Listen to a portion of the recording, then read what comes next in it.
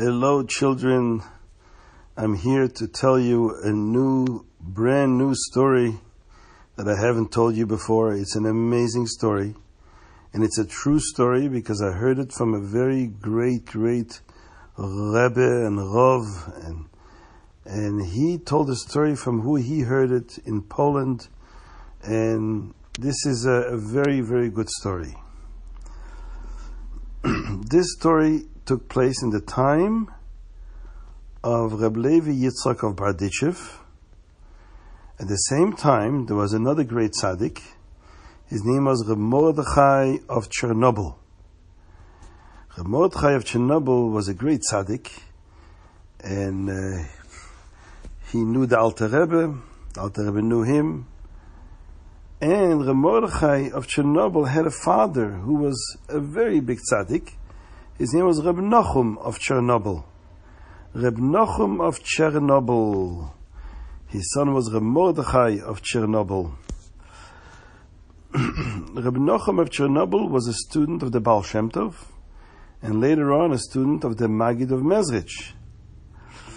The son, Reb Mordechai of Chernobyl, was the Rebbe after his father, Reb Nachum, passed away. Now, because Reb Mordechai was such a big tzaddik, his father, Reb Nachum, even after he went to Gan Eden and he passed away,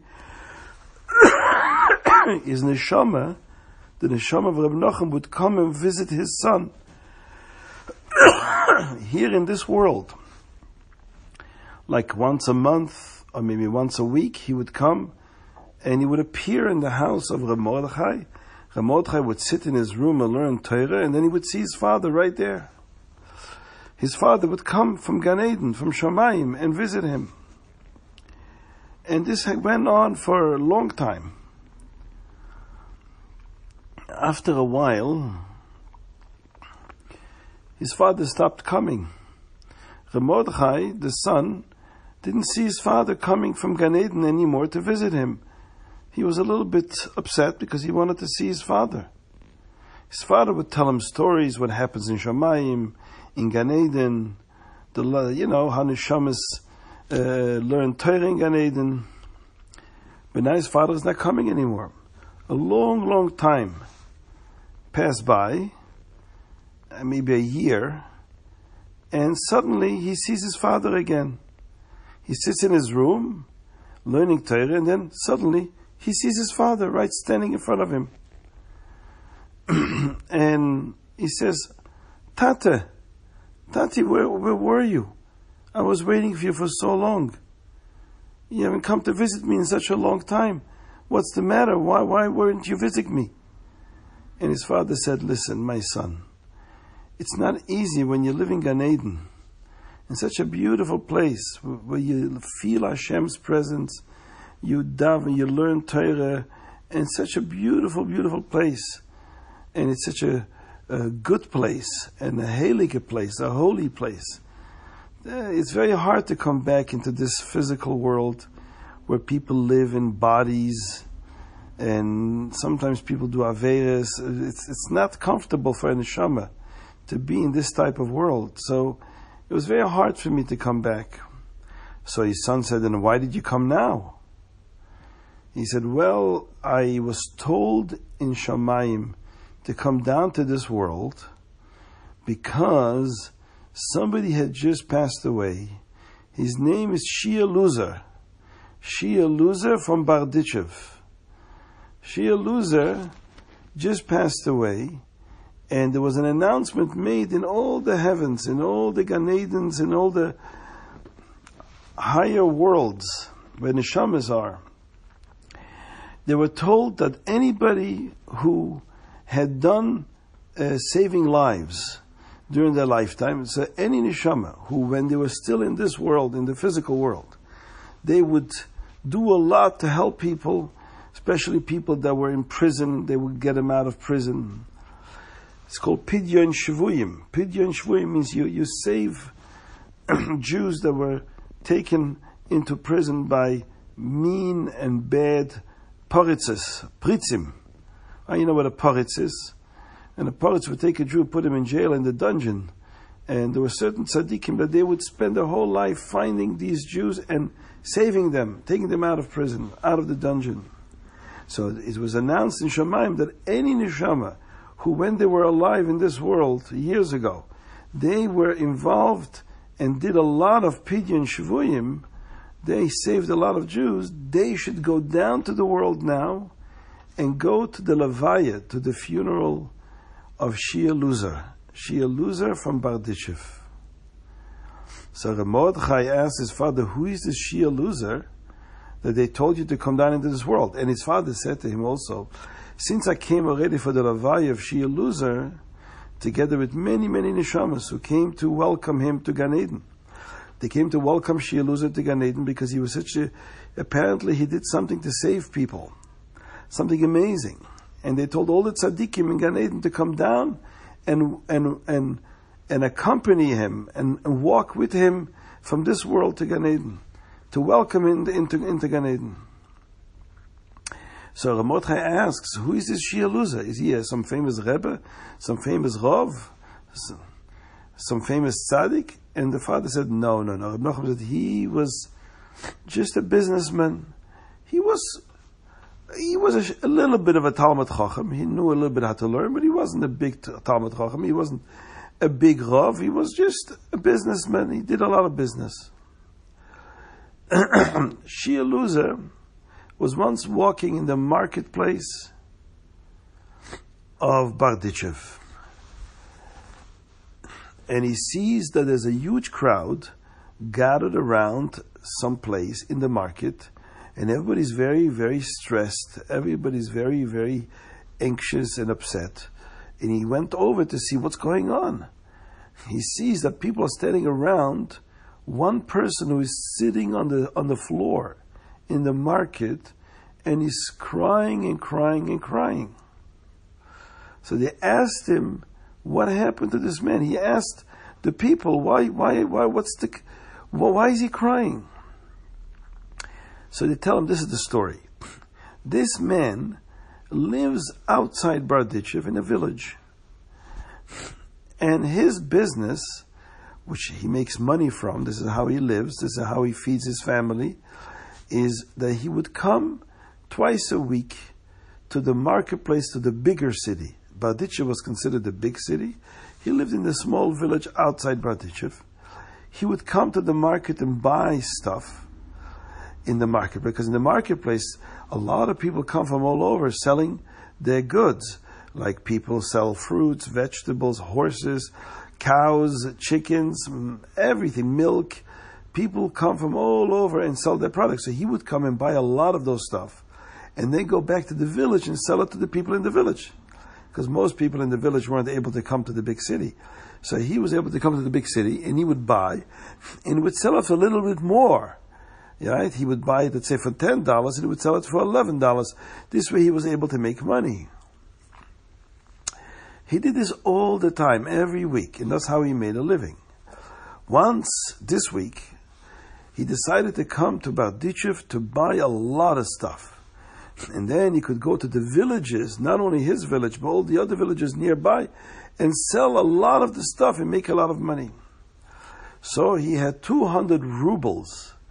Rubles is like dollars in America. In Russia, it was rubles. He had 200 rubles of his own money. He also borrowed another 200 rubles because he wanted to have more money so he can buy more stuff, he could sell more stuff and then make more money. So he borrowed 200 rubles. And then people in the village gave him 200 rubles so he should buy it for them, because they also wanted to buy some stuff, but they couldn't go to the Barditchev. So they asked this man, can you please buy for us also some? We'll give you 200 rubles, buy for us. And of course this man agreed. So he had 200 rubles of his own, 200 rubles which he borrowed from people that he promised to pay back when he comes back, after he sells his stuff. And then there was 200 rubles that other people gave him that he should buy it for them. That's together, 200 plus 200 plus 200 is together how much? 600 rubles. Each 200 rubles he kept in a separate envelope, in a separate little pocket, so that he wouldn't confuse him, but know which one is his money, which one is the money from other people. So he kept 3 separate envelopes, and with that he traveled to Berdichev. Now what happened today? He came to Berdichev, and with his wagon, and he's going into the market, and he wants to go buy some stuff. He sees a lot of merchants, a lot of people already selling stuff. He wanted to go buy stuff. So he checked into his pocket to see his money, and he sees all 3 envelopes were gone. They must have fallen out of his pocket. Fallen out, or maybe somebody stole it. Who knows? But he was so upset because this is all the money he has. And not only his money, he has borrowed from other people. Now he's not going to be able to pay them back because he's not going to be able to buy anything because he doesn't have the money. And he thought, oh, I'm going to be so poor now. I'm going to be so poor, and other people are going to be angry with me because I don't have money to pay them back. And he started crying and crying, and then he fainted. He was so upset. Sometimes when a person gets so upset, they faint. They faint because they can't take it. It's too much, and they faint. That means they become unconscious. You know what unconscious means? Like they can't, they don't know. It's like you're asleep. People got very upset. Look, there's a man on the floor. First he was crying, and now he's unconscious. He's like, he can't move. So they quickly went and brought some water and poured it on his face and to wake him up. And he woke up. And they told him, what's the matter? And he remembered, yeah, I lost all my money and other people's money. And he fainted again. As soon as he remembered what happened to him, he fainted. So they woke him up again. Finally, he didn't faint anymore, but he was crying and crying. What am I going to do now? What am I going to do now? I don't have any money left. I'm a poor man. And now other people are going to come and ask me for their money, and I don't have it. It's going to be terrible, terrible, terrible. They're going to take away my house. They're going to take everything away because I owe them money. So Shia Luza, who is walking by the market, and he hears the story. Why this man is crying, why everybody's standing around him and worried about him. So Shia Luza went over to this man who was on the floor, who lost all his money, and says to him, tell me, it's possible that I found your money. Could you tell me how each 200 rubles was packed? How did you wrap it? How did you keep it? Tell me exactly what it looked like so I can know if this is your money. So the man says, well, the 200 rubles, which was my money, I put in a yellow envelope. The 200 rubles, which I borrowed from other people, I put in a white envelope. And the other 200 rubles, which people gave me so I can buy for them some stuff here, that 200 rubles I put in a rubber band, and then I put it into a brown envelope. So Shia Luza is listening. He says, okay, let me go check in my house if I have your money, because I know I found money, but I need to see if this is your money. He goes home, Shia Luza. He never found any money. It was baloney. He never found any money. He was just making it up. He took his own money and took 200 rubles of his own money, put it in a yellow envelope, then 200 rubles of his own money and put it into a white envelope, and then he took 200 rubles of his own money and wrapped it with a rubber band and then put it into a brown envelope. And he pretended that this is what he found. But it's not true. He didn't find it. But he saw the man was so upset. He wanted to make him feel better. So he took his own money, pretended that this is money that he found. This is the lost money from the person. And he ran to the marketplace with the 3 envelopes. And he went to the man, guess what? I found your money. Here, looks exactly the way you described it. You said a white envelope, a yellow envelope, and a brown envelope, and a rubber band. It's all there. This is your money. Take it. The man was so excited. Really? You found my money? Thank you, thank you, thank Hashem. Oh my God, it saved my life. Can you imagine if I couldn't find my money? What would I do? I couldn't go home even. I would be so upset with me and I would be so poor. Thank you, thank you. But something else really took place. In the crowd, that was standing in the market all around this man who had fainted and cried, there was one person who kept his mouth shut. He didn't say a word, but he had a secret. He had a secret. What was the secret? He actually did find the money. He did find the money. This man had lost the 3 envelopes in the market, and then one of the people in the market found all 3 envelopes, and then his Yetzer Hara came to him and said, why should I give it back? I found it, right? So maybe I should keep it. This is a lot of money, 600 rubles. Hey, I'm going to keep it and buy myself a nice wagon and a horse, and maybe I'll buy my children some shoes and my wife a new dress, and maybe I'll get a new house. Who knows? I can get so many things with the 600 rubles. And he decided not to ask people if they lost money, not to tell anybody that he found it, and he kept it in his pocket. But then when he saw everybody was gathering and this man was crying, he was confused. He didn't know what to do. Oi, look what I caused. I didn't give back the money. Now the man is fainting and he's crying. But then he felt bad. Should he give it back now? Then people say, hey, why did you wait so long? How come you didn't give it back before? You're giving it back now? Why? So he was like very, very confused. He didn't know what to do, and he didn't do anything.